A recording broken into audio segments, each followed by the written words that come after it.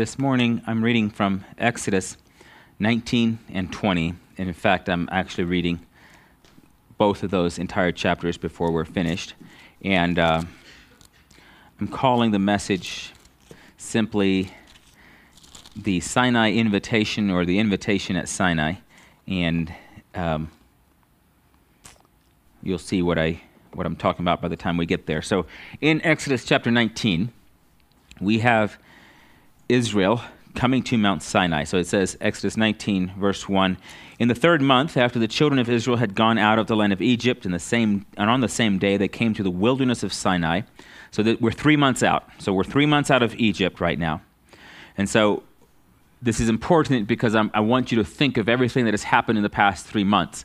We have hit the high points, but there's been boring days of being intense, and we've been around manna long enough that it also has become a daily routine. It is not the excitement that it might have been the first or second day. Manna itself has become, I don't want to call it boring, but like it's become ordinary. And it's 3 months is actually quite a long time if you're living in tents. Just try camping for a week and you'll understand. Like if you're and then try it where you have to move every couple of days to a new campsite. And so this is what they're doing. They're packing up, they're unpacking, they're packing up, they're unpacking. It's been long enough that some of the people are thinking we should have left this in Egypt and might have left some things in the wilderness. I don't know. If you remember the Oregon Trail and all the stuff that was left along the way. So 3 months is long enough for someone to be tired of carrying the old family heirloom that's made of solid wood and weighs 300 pounds. I don't know that anyone actually brought anything like that from Egypt, but I'm just saying we're 3 months in. And we know that we still have 40 years to go, but they're 3 months in. And as they're into this thing for 3 months, they now come to Mount Sinai they come to the wilderness of Sinai. And it says in verse 2, "For they had departed from Rephidim, had come to the wilderness of Sinai, and camped in the wilderness. So Israel camped there before the mountain."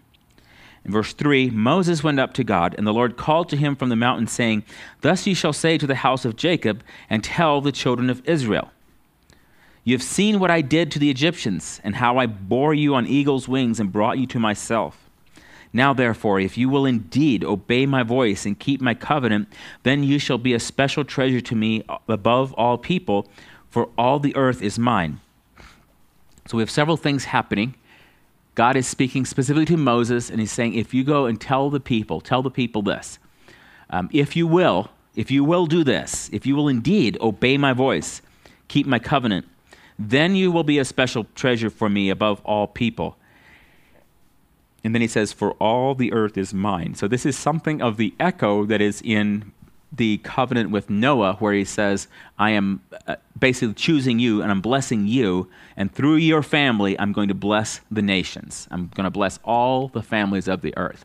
And so this is again that reminder when God is saying, I'm actually, the whole earth is mine, and all the people of the earth are my creation, and I'm going to use you as my special people. If you'll keep my covenant, if you will walk with me and indeed obey me, then I will use you to bless all the peoples of the earth. And so in verse 6 he says, "And you shall be to me a kingdom of priests and a holy nation.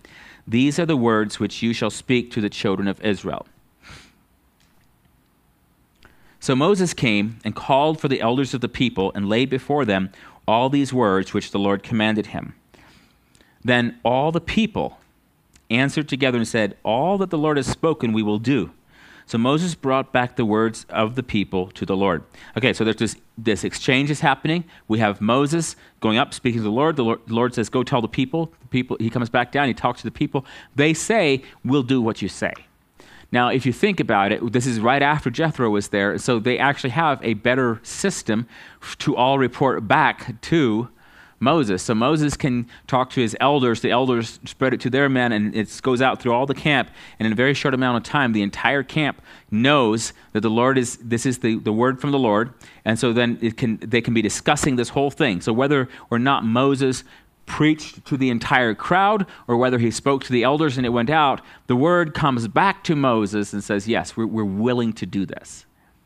And so he says, we're willing to do this. And then in verse 9, the Lord said to Moses, "Behold, I come to you in the thick cloud that the people may hear when I speak with you and believe you forever. So Moses told the words of the people to the Lord. Then the Lord said to Moses, go to the people, consecrate them today and tomorrow. Let them wash their clothes. Let them be ready for the third day. For on the third day the Lord will come down upon Mount Sinai in the sight of all the people. And so this is the Lord telling Moses, I actually want to speak directly to the people in the same way that you have heard my voice. I want them to hear my voice. I'm going to come down in the sight of all the people, and the cloud is going to come down on Sinai, and I want you to go get the people ready. So they're becoming what later becomes known as the ceremonial cleaning is what they're having to do. They're going through the process to be ready on the third day. And then in verse 12 it says, you shall set bounds for the people all around, saying, take heed to yourselves that you do not go up to the mountain or touch its base. Whoever touches the mountain shall surely be put to death.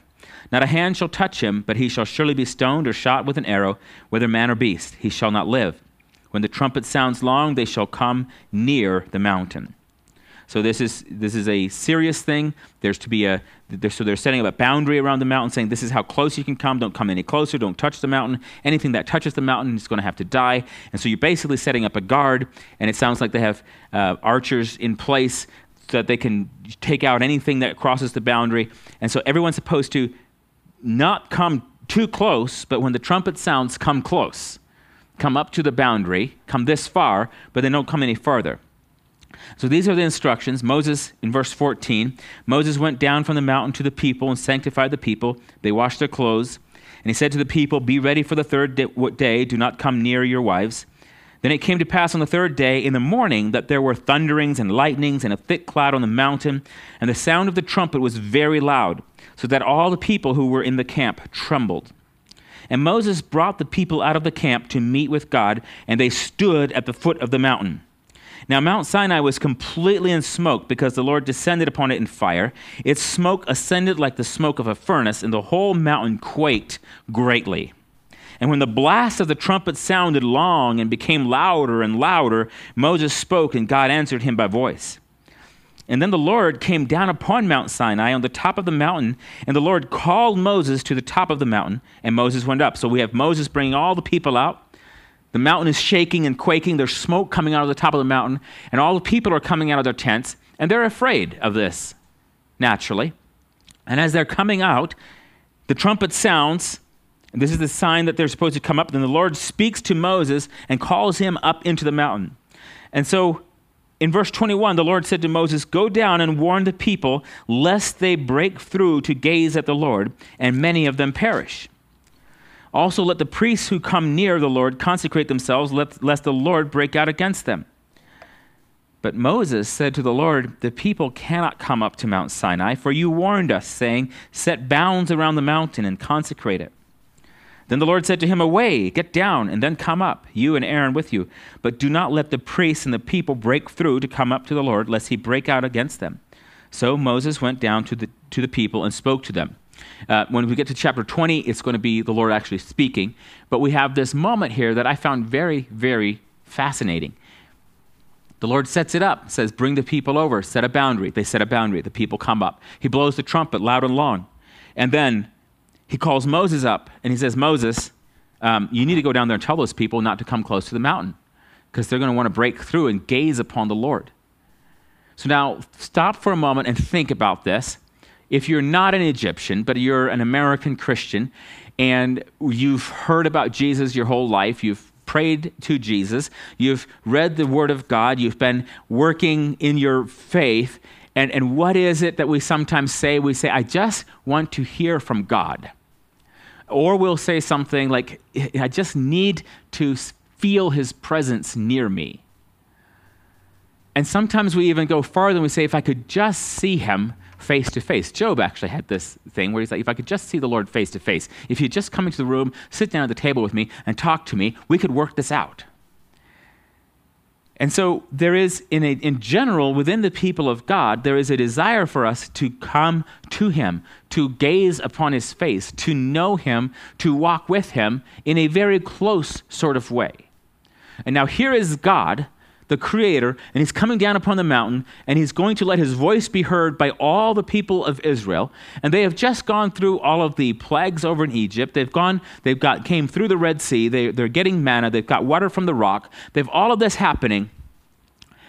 And now they have an opportunity to hear the voice of the Lord. And their first response is, yes, we will do what the Lord has said. We're willing to do this. So they go through the cleansing process, they wash their clothes, and then then they all get together and they're waiting to hear from the Lord. And the Lord says, Moses, come up here. And then he says, Moses, you've got to go down there and tell them to stay away from the mountain. And Moses is like, there's no problem. They're going to stay away from the mountain. We set up a boundary. And he's like, no, but you've got to make sure.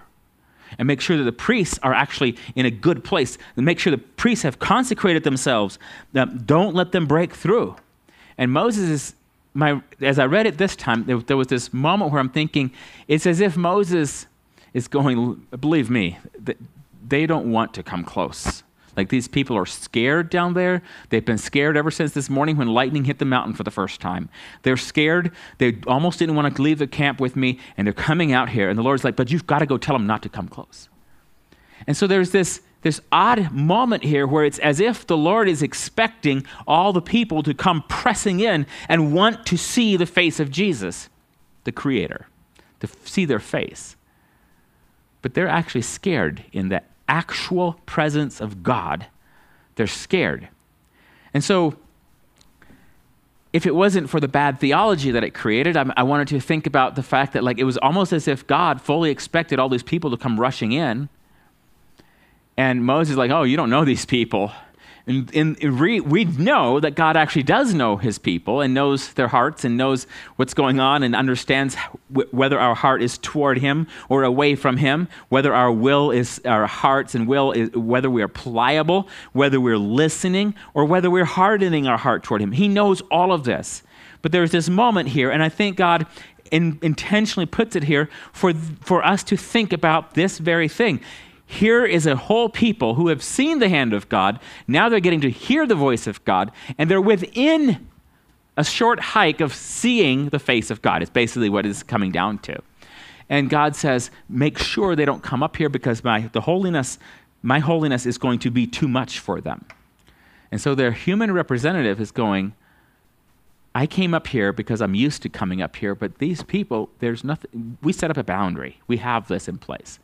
And so I'm not sure what to take away from this moment, because we could talk about the holiness of God and how we might not fully understand the holiness of God. We could talk about how there is an invitation to actually come into his presence, but what is our response to that presence, that invitation? So there's a lot of different ways we can look at this.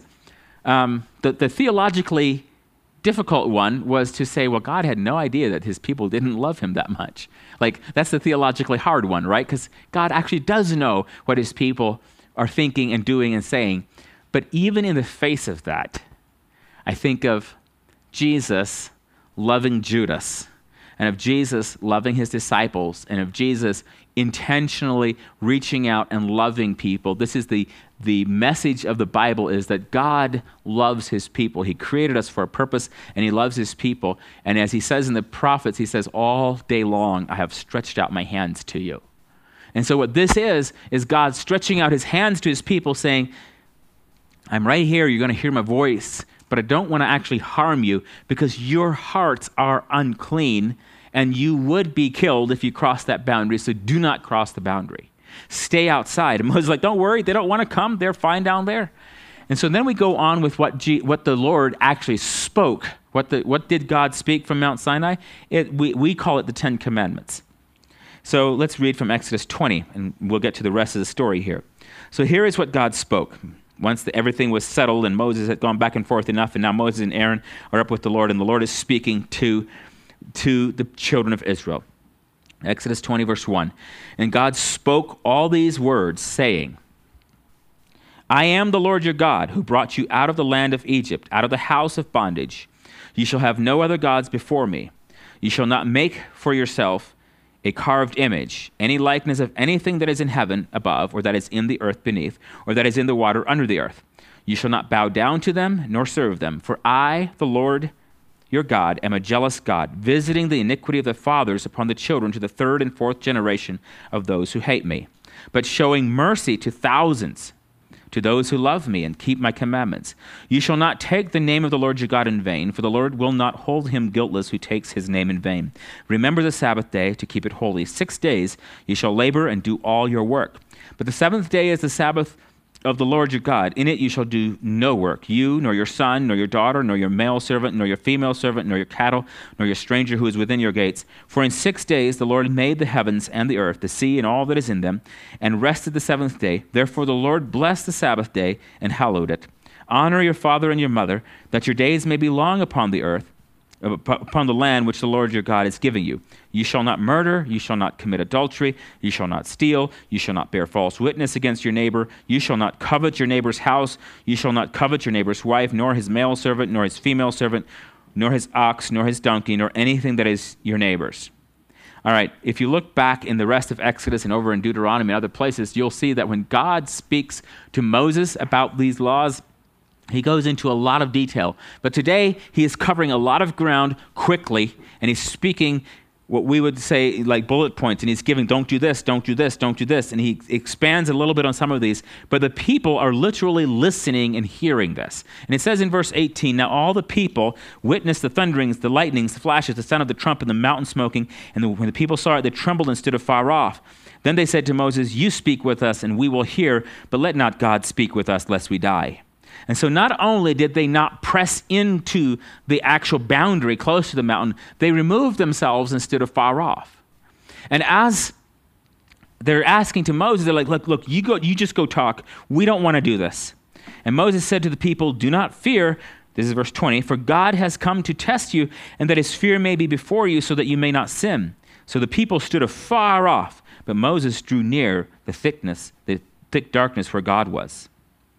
And so then the Lord speaks to Moses, thus you shall say to the children of Israel, you have seen that I have talked with you from heaven. So Moses to tell the children of Israel, you saw it, I talked to you from heaven. And then he says this, you shall not make anything to be with me. Gods of silver or gods of gold you shall not make for yourselves. An altar of earth you shall make for me, and you shall sacrifice on it your burnt offerings and your peace offerings, your sheep and your oxen. In every place where I record my name, I will come to you and I will bless you. And if you make me an altar of stone, you shall not build it of hewn stone, for if you use your tool on it, you have profaned it. Nor shall you go up by steps to my altar, that your nakedness may not be exposed on it. So we have instruction, how the people are to approach God, how they're supposed to build altars. And what is fascinating to me is in this, like from our perspective, from here, looking all the way back there, we desire to hear the voice of God. We want to know what God would have us to do. We read the part where Jesus speaks to his disciples, says, from here on out, I'm not calling you my servants or my slaves, I'm calling you my friend, because a friend knows, I can tell you my secrets because you're my friends. You're not just my servant. I'm not just giving you commands, but I want you to understand my heart, to know what I think and feel and how I see things, the perspective I have on life. And so we have this desire. We want to actually know God in this way. And I think this is a good thing. But I see this invitation that's happening here at Sinai that is something that is also there's a lesson in this for us. Is these people, they have been prepared. They have walked through a lot of things. They've disobeyed, they've obeyed, they've mumbled and complained, they've seen the hand of God, they've seen the provision of God, they drank from the water that came from the rock. They have seen all of this, and they hear the invitation, if you will indeed obey my voice and keep my covenant. And so they're like, yes, we're willing to do that. We're willing to be your people. We will be a kingdom of priests and a holy nation. And so these are terms and words that have now entered into our relationship with God. Our Christianity has inherited many of these terms and words so that we talk about the priesthood of the believer, and we say we don't have to go somewhere to a building. We don't have to go somewhere to another guru or a priest to actually access God. Any one of us can pray from wherever we are, and we expect to be heard by the high King of heaven, the creator of the heavens and the earth. We expect that when we pray, he will hear us. Because why? Because we are part of a kingdom of priests, and we are a part of a holy nation. And we read how Paul and the other apostles, they expounded more on that and said we are a special people. That was, I think, Peter's words. We're a special people, and we've been created, and we've been called, and we've been chosen, and we've been set apart all for the glory of God, all to be used by God, all for his purposes and for his direction, what he wants to do. And then we go about our life. And this is where it gets challenging. You will hear a believer over here say something, and you'll hear a believer over there talking about something. And pretty soon you're like, oh, this must be the agenda. This is what we're doing here. This is what we're talking about. And so you start talking, whether it's politics, whether it's end times, whether it's the best ways to actually practice evangelism. How do you win people to Christ? You have all of these things that are talked about in the church. And every one of them fits somewhere within the sphere of our worldview and of our Christianity. And we're thinking, you know what? So politics is a good example for this. We can look at politics and say, oh, we really need the blessing of God. And so, I've done this. I have it in my house. I have like I took a picture of a flag years ago. And so it was one of the first times I did it with my film camera, and I zoomed in. It was one of the first times I had all of that I could do it. And so I zoomed in on this flag. It was a huge flag on I-10 over by, it might have been where the first Buc-ee's now was down in Texas. It was down there on I-10 somewhere, and they had a huge flag out, and I took this picture of it. And I loved the picture so much, I thought, well, I should do something with it. And so there was that verse where it says, blessed is the nation who fears the Lord, or whose God is the Lord. And so I had I superimposed that verse on it with a predecessor of Photoshop at the time, and I got it printed up, and I actually made a pretty big print of this thing. And so it was so cool. So I had it just hanging in my studio for the longest time. And so it was a good reminder for me. But so what will happen is, we have these experiences. We are each of us, whether we're born in America or wherever we're coming from, we have a people, a place, even in America, there are some states that I actually care a lot more about than others. Whenever Montana is in the news, I always hope it's good because I have an affinity because I live there, and so I want Montana to be good, and I want it to be successful. I've lived in Texas. I've lived in Tennessee. I was born in Arkansas, but for some reason I don't identify with it that much. I don't know what happened there. I don't remember it, I guess. And so you have different states, but if something if California is in the news or Massachusetts or any of those states, I don't really care. If they make fools of themselves over there, it's not the same level of caring. Now, within the context of the United States, well, I do identify as a United States citizen, and so I do like it when news from the states is good. And I want us to be blessed and all of that. But there are certain states that I have more with than others. But then there's other countries. There are some of the countries, north and south of Ukraine, that I only know exist because I looked at the map a few times in my life, and I know that there is land mass and there's countries there. But if you ask me questions, I am so uneducated for that area. I've tried hard to understand what happens in India. I've tried to understand what goes on with Africa, how many countries are there. I still don't know. Some people, there's this map going around where people try to draw the United States, people not from the United States are trying to draw all the states and figure out where they all are. And I'm like, that's not even fair. They're trying to fill in states. I don't even know countries. There's the Stans, the Uzbekistan and all those countries. I don't know where all of those are. I look at the map, I study it, and now I love it because on Google you can just zoom out on Google Maps, spin the globe around, go in on any part of the country, and you can learn. You can use Street View to go down and see what it looks like. You can see how well developed it is. You can learn so much. But I still don't know a lot of these places. And so whenever, if I hardly ever watch anything like Olympics, but if I do, I'll see all those little flags up there. And I know the American flag, and I know the Swiss flag, and I know the British flag, and then it starts going down from there of the flags that I actually recognize from other countries. And I'm saying this to my shame, but also just as a point of reference that there are some things that we all care about. So your birthplace and your people, even if you're transplanted and go somewhere else, if you hear about them in the news, you care. You want them to do well. If they are being ruled in an ungodly and wicked way and the people are oppressed, you are praying for freedom and for relief from oppression in your home country. And so this is true. Like, ever since we spent time in Peru a few times, suddenly Peru has risen to the top. I understand. I know where Peru is on the map. I actually know a lot more about Peru than I know about any of the other South American countries, because I've been in Peru, and so I say, oh yeah, there's this mountain range here, and there's a mountain range here, and there's desert here, and there's I understand it a lot better than I do any of the other countries down there. And so I actually care. I have friends there. So on one level, I have friends within the church all around the world, and I care because it's the church, it's the people of Jesus. And so I care about that kingdom.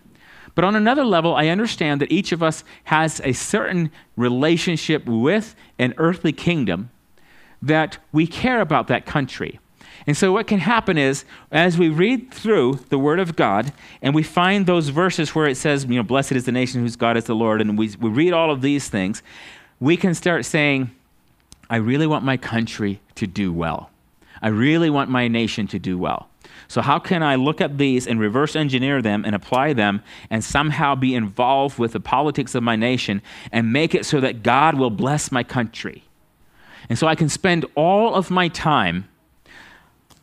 I can read Nehemiah about rebuilding the wall. I can read through Old Testament, the Proverbs. I can read all of this, and I can try to walk in the Spirit and the power and want to have the good fruit in my life so that I can actually run for office and they can't find anything about me, and I'm going to go and I'm going to, represent my people, but I'm representing Christ. I'm bringing the kingdom into the halls of government, and I can be so busy doing that if someone comes to me and says, hey, God is actually on Mount Sinai right now, right outside your house, and he's inviting you to come to him, and as they start talking about who God is, and you start approaching closer to this God, and the mountain is shaking and quaking, and the holiness of God becomes real, and you realize that he wants to speak to you, you can literally say, I am so busy applying God's word to my life in my political career that I don't know if I have time for that.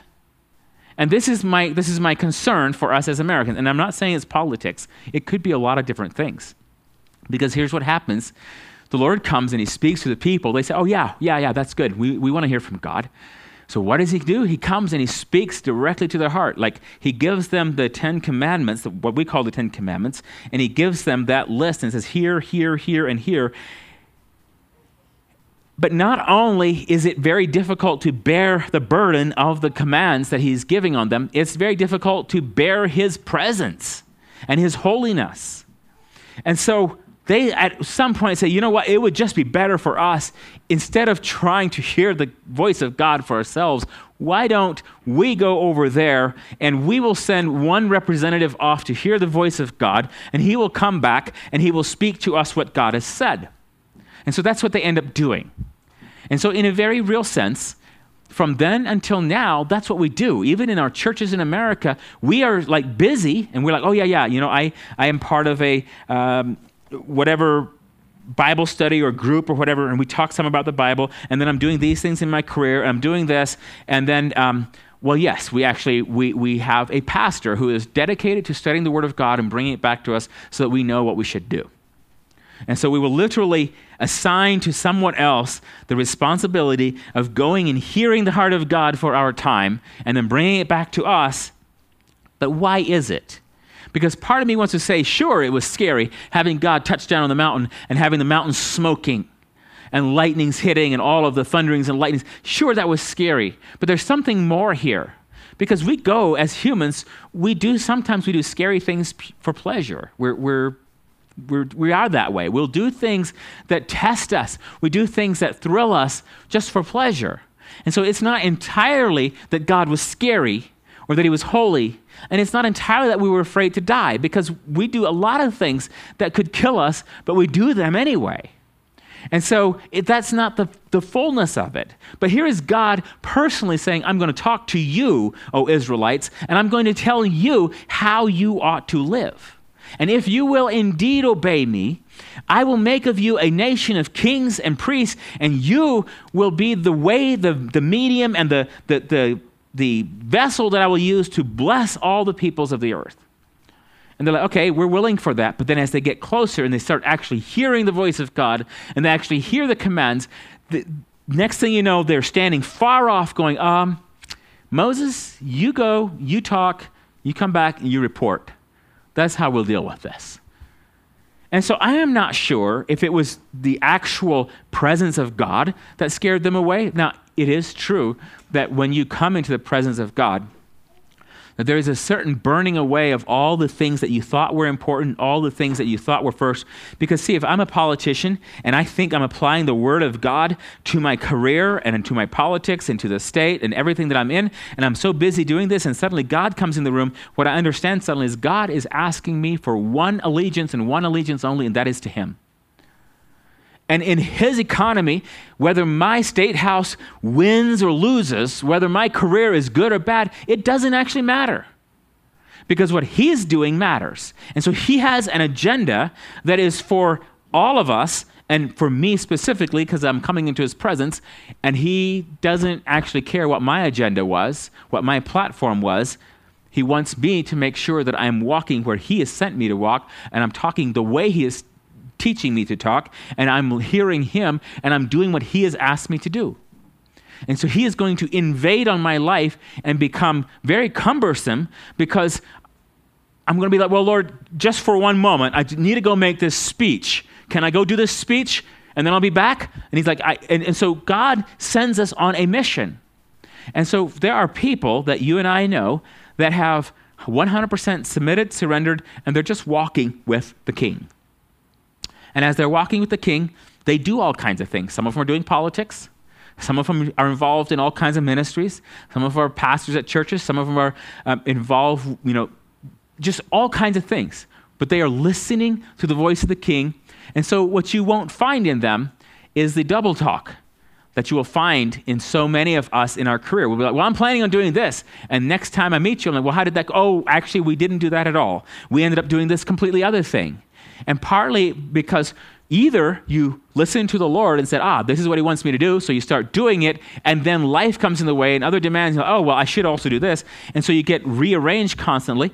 Or you're like on your way doing life, and like Jonah, you get swallowed by a whale, and you're like, okay, Lord, what do you want? Okay. And you turn and you do the other thing. And so there's an interruption that happens. And so there's a lot of things for us to learn out of Exodus 19 and 20. I'm picking this one specific thing, and it's the invitation where God is saying to mankind, if you will indeed obey me and keep my covenant, then you shall be a special treasure to me above all people, for all the earth is mine.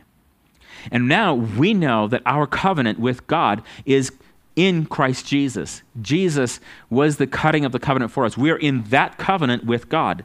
We indeed are his people, but I think this invitation still stands. But as we come to him, we find that he has an all-encompassing agenda. He has something for us to do, and it supersedes all of our ideas, all of our thoughts, all of our earthly memberships and citizenships, and it becomes him first. Now, once we do walk with him and we're submitted to him, we understand that he is not saying, I just want to pull you right out of the wilderness. He has a purpose for us. These children of Israel are supposed to learn how to walk with him, how to talk with him, how to live for him, because there's coming a day when they're entering the promised land, and when they enter the promised land, he has work for them to do there. And so this is to be a preparation time to enter the land. So he wants them to stop thinking the way they had learned how to think in Egypt, because he saved them out of Egypt. And he wants them to start thinking the way they're going to have to think when they're in the promised land.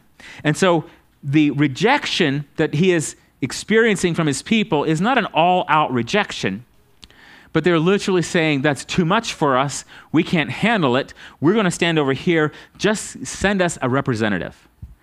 And what he's asking for us today, through Jesus Christ, through his Spirit inside each of us, is that every one of us draws close to him, comes into the holy place, and is listening to his words, is listening to his covenant, is listening to his promises, is listening to his commands, and that we're each saying, yes, Lord, yes, Lord, yes, Lord, I will follow you, I will obey you, I will walk with you.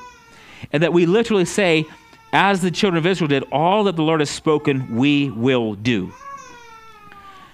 They said it, but then other things happened. All right, now there's a scripture I wanted to just bump over really quickly and look at. and I forget the reference, so I had to make a note here. Over in Hebrews 12,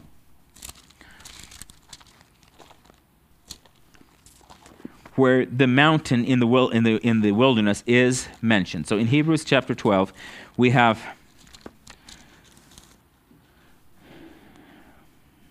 starting in verse 18. Okay, so this has confused me for years. We just read about the mountain in Sinai that is so holy that if anyone touches it, they're going to die. They have to be shot through with an arrow or stoned or something. And then Hebrews 12:18, it says, "You have not come to the mountain that may be touched, and that burned with fire, and to blackness and darkness and tempest." And I've often thought, well, no, you may not touch this mountain. That was the whole point. They came to the mountain in the wilderness and they were not allowed to touch it. And then he just says, but you have not come to the mountain that may be touched. And so it takes me a while every time I read over it to be like, okay, so he's saying you have not come to this physical mountain by Mount Sinai. You have not come to the physical mountain of God. You have come, so he goes on to describe it, the mountain that burned with fire, to blackness and darkness and tempest. Verse 19, the sound of a trumpet, the voice of words, so that those who heard it begged that the word should not be spoken to them anymore. Verse 20, for they could not endure what was commanded. And if so much as a beast touches the mountain, it shall be stoned or shot with an arrow. 21, and so terrifying was the sight that Moses said, I'm exceedingly afraid and trembling. But you have come to Mount Zion and to the city of the living God, the heavenly Jerusalem, to an innumerable company of angels, to the general assembly and the church of the firstborn who are registered in heaven, to God, the judge of all, to the spirits of just men made perfect, to Jesus, the mediator of the new covenant, and to the blood of sprinkling that speaks better things than that of Abel. So he's making a comparison. He's saying, now there was a mountain in Sinai, in the wilderness, that was a physical mountain that you could go to, and it was there, that was terrifying.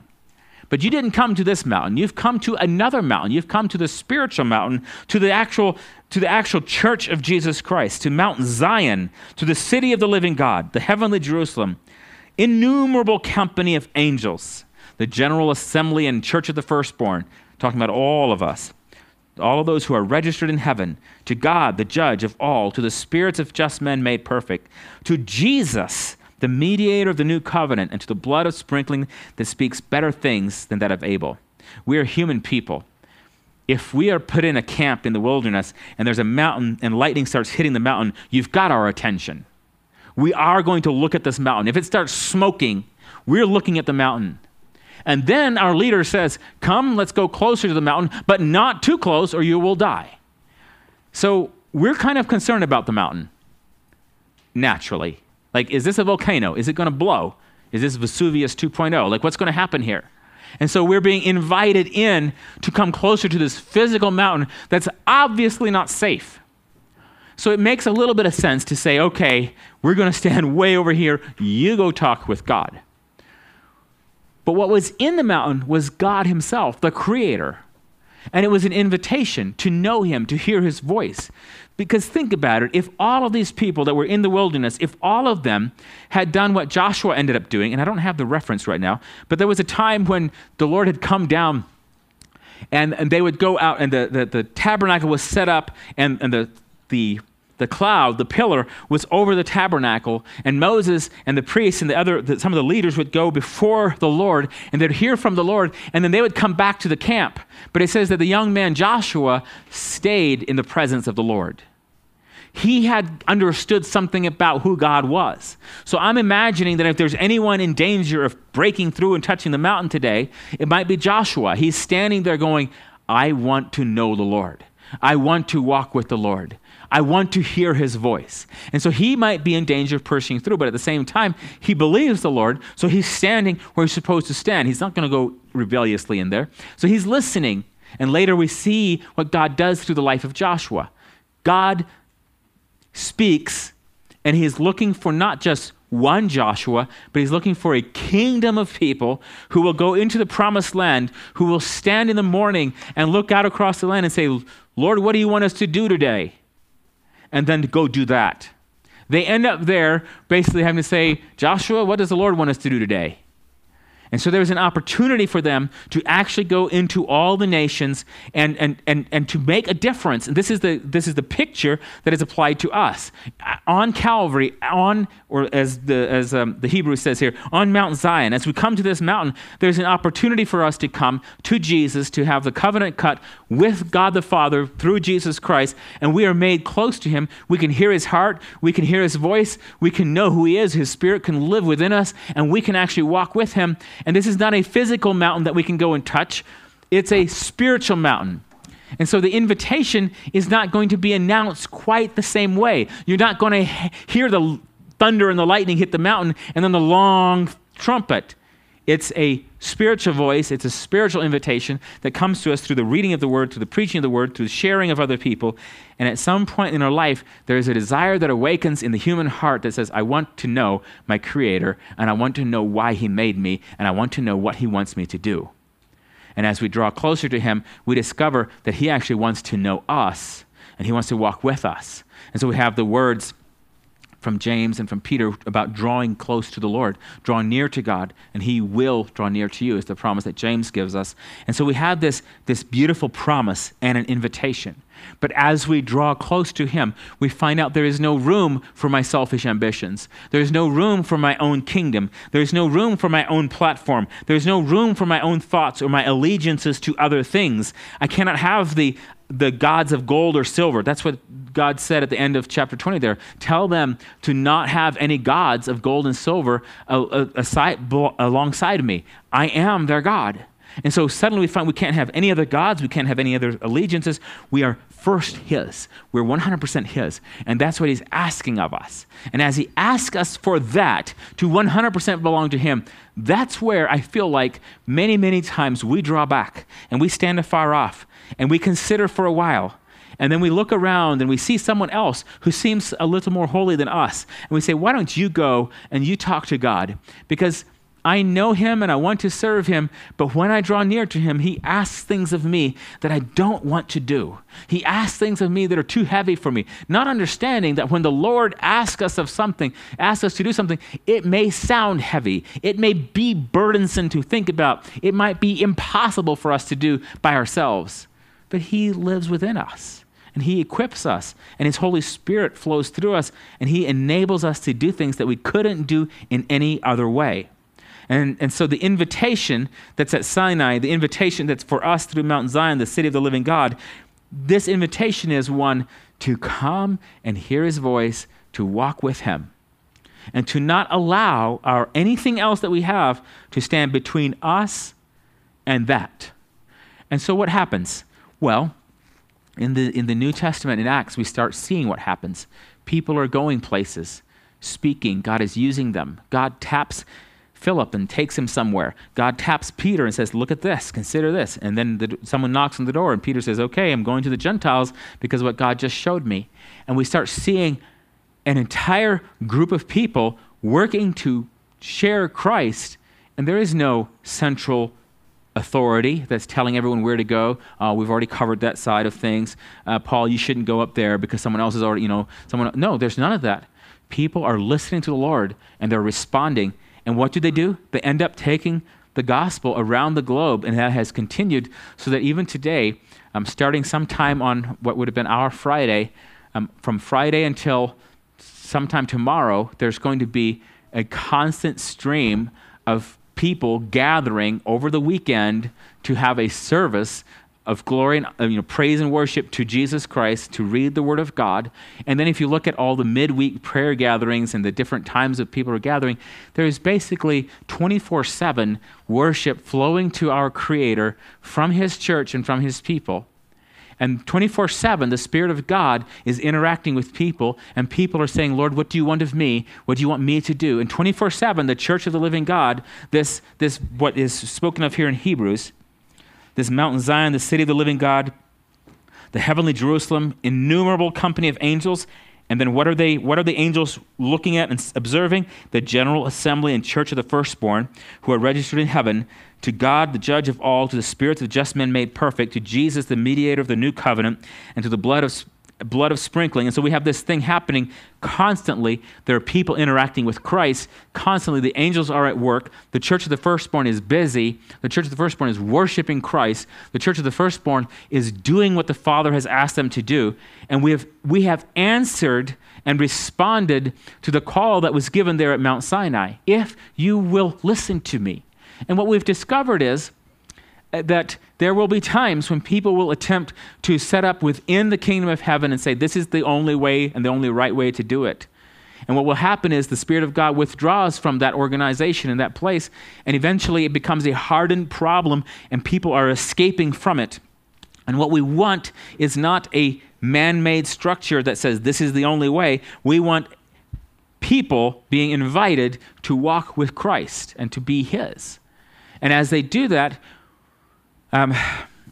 there was a conversation online this week about how if you love your grandchildren and you've loved Jesus, you need to pray that they're not part of the same church you are now. Because historically speaking, it only takes a couple generations for that church to become kind of dead and hard and not there. And so that's putting it in an extreme way. We do know that when you have a group of people like Calvary Chapel, for instance, whenever there's a movement of the God and the Holy Spirit, within 40 years of that movement will either be a denomination that will then have the gearing and everything in place to keep it going for maybe another 100 years, or it will just fizzle and fall apart within 40 years. We say similar things, like if you send a new pastor to a church, an existing church, within 5 years, that body is either together and growing and working together by the power of the Holy Spirit, or someone has kicked out the pastor, or the pastor has kicked out a bunch of people.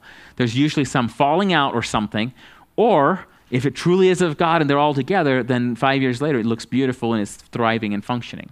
And so there's these little things that we observe about the church and the body of Christ where we see that somehow the work of man and the work of the flesh is being mixed into what God is doing. And if it wasn't for the parable of the tares, we might be really hard-pressed to know what to do with this. But God is like, no. And there's that other verse in Corinthians where it said, there must needs be divisions among you in order to show who is approved. And so what all of that means, and what I take as I read through Exodus this week several different times and meditated on it and listened to it and kept going back to it, it just simply means this, is in Exodus there was a whole host of people, a bloodline of Abraham, and God was trying to talk to all of them, saying, I want you all together in unity and uniformity to walk with me, to keep my commandments, to keep my covenants, and I'm going to use you. But in Christ, we have the different bloodline, with the bloodline of Jesus Christ. And He is calling to all the people of all the world and saying, who will listen to me? Who will hear my voice? Who will draw near? Who will keep covenant with me? And what is keeping covenant? It's Christ. Christ is our covenant. And so as we draw close to Him and as we're walking in the Spirit, suddenly it's not one people group. It's all the peoples of the earth, the church of the firstborn, everyone who's responded to Christ. And so that means that you can be in a group of believers who might culturally be believers, and you might be one of the few in the midst of that cultural group of believers who suddenly says, you know what? I think I hear the voice of God, and He's calling me closer to Him. And as you go closer, some of the people around you might say, look, we are under grace, not under law. You don't have to push in. You don't have to do this. You don't have to do that. But you say, but I'm hearing the voice of God, and I want to know Him.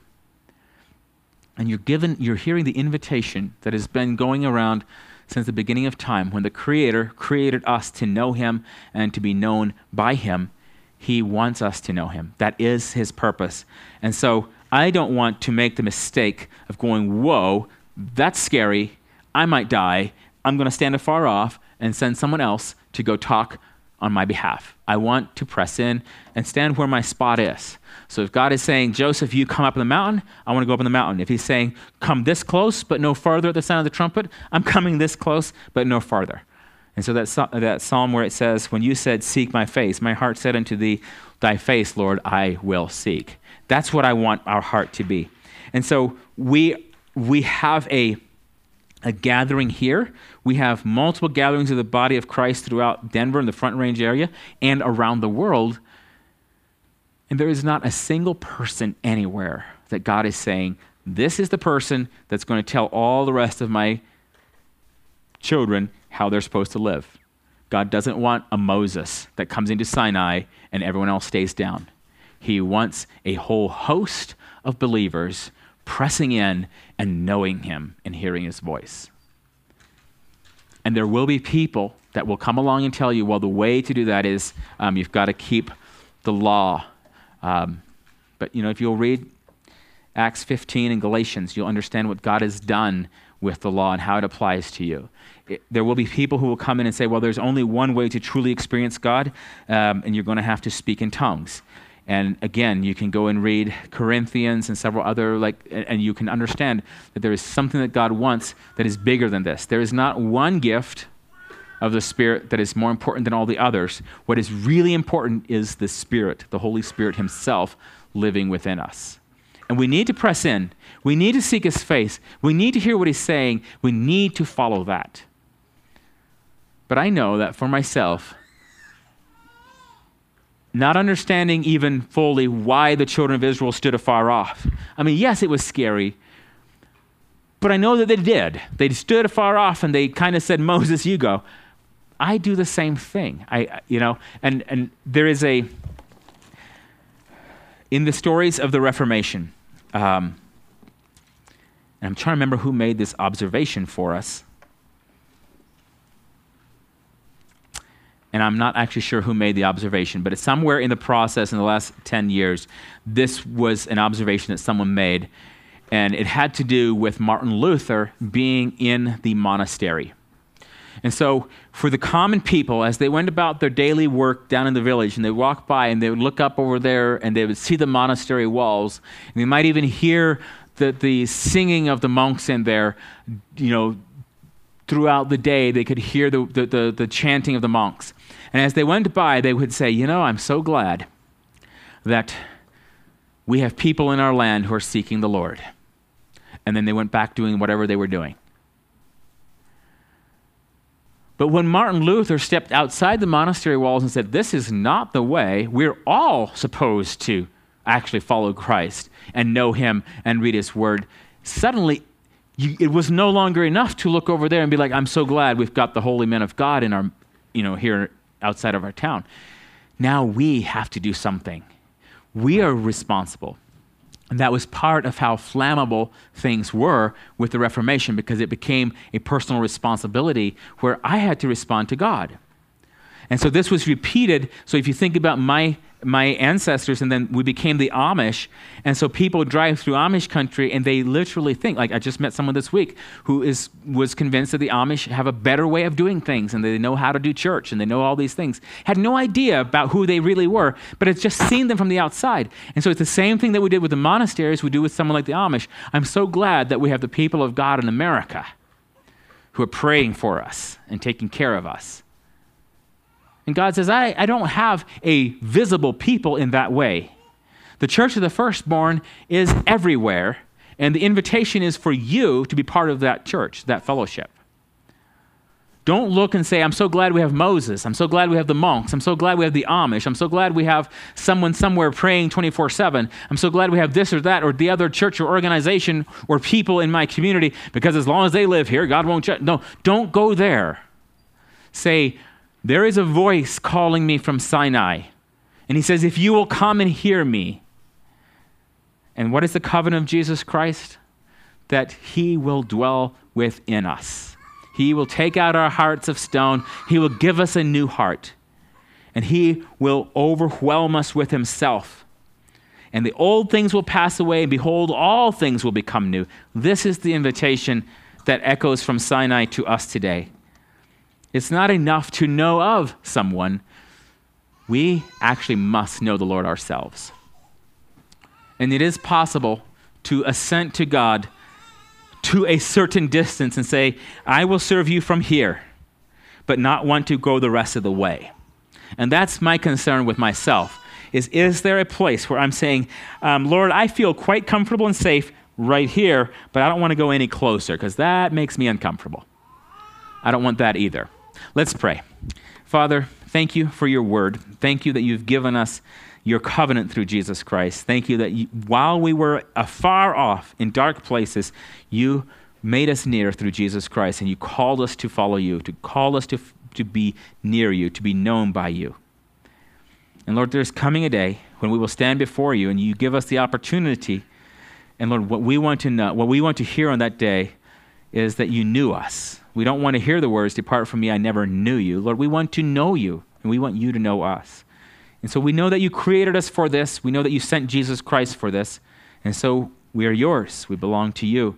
But I just ask for each of us that as the noise of the world around us, as the busyness of our own ambitions and callings, Lord, that none of this would stand in the way, but that we would press in to know you, to walk with you, that we would not run afar off and send someone else to hear from you, but that we would press in and say, "Lord, I want to know you." That we would be like Joshua on our face before you, not even understanding, but just knowing that I want to be where the Spirit of the Lord is. And Father, you said you'd dwell in us, and so we want that. Thank you for your love. Thank you for your provision. And thank you for Jesus Christ and for this mighty Church of the Firstborn that is all around the world right now. I pray in Jesus' name, amen.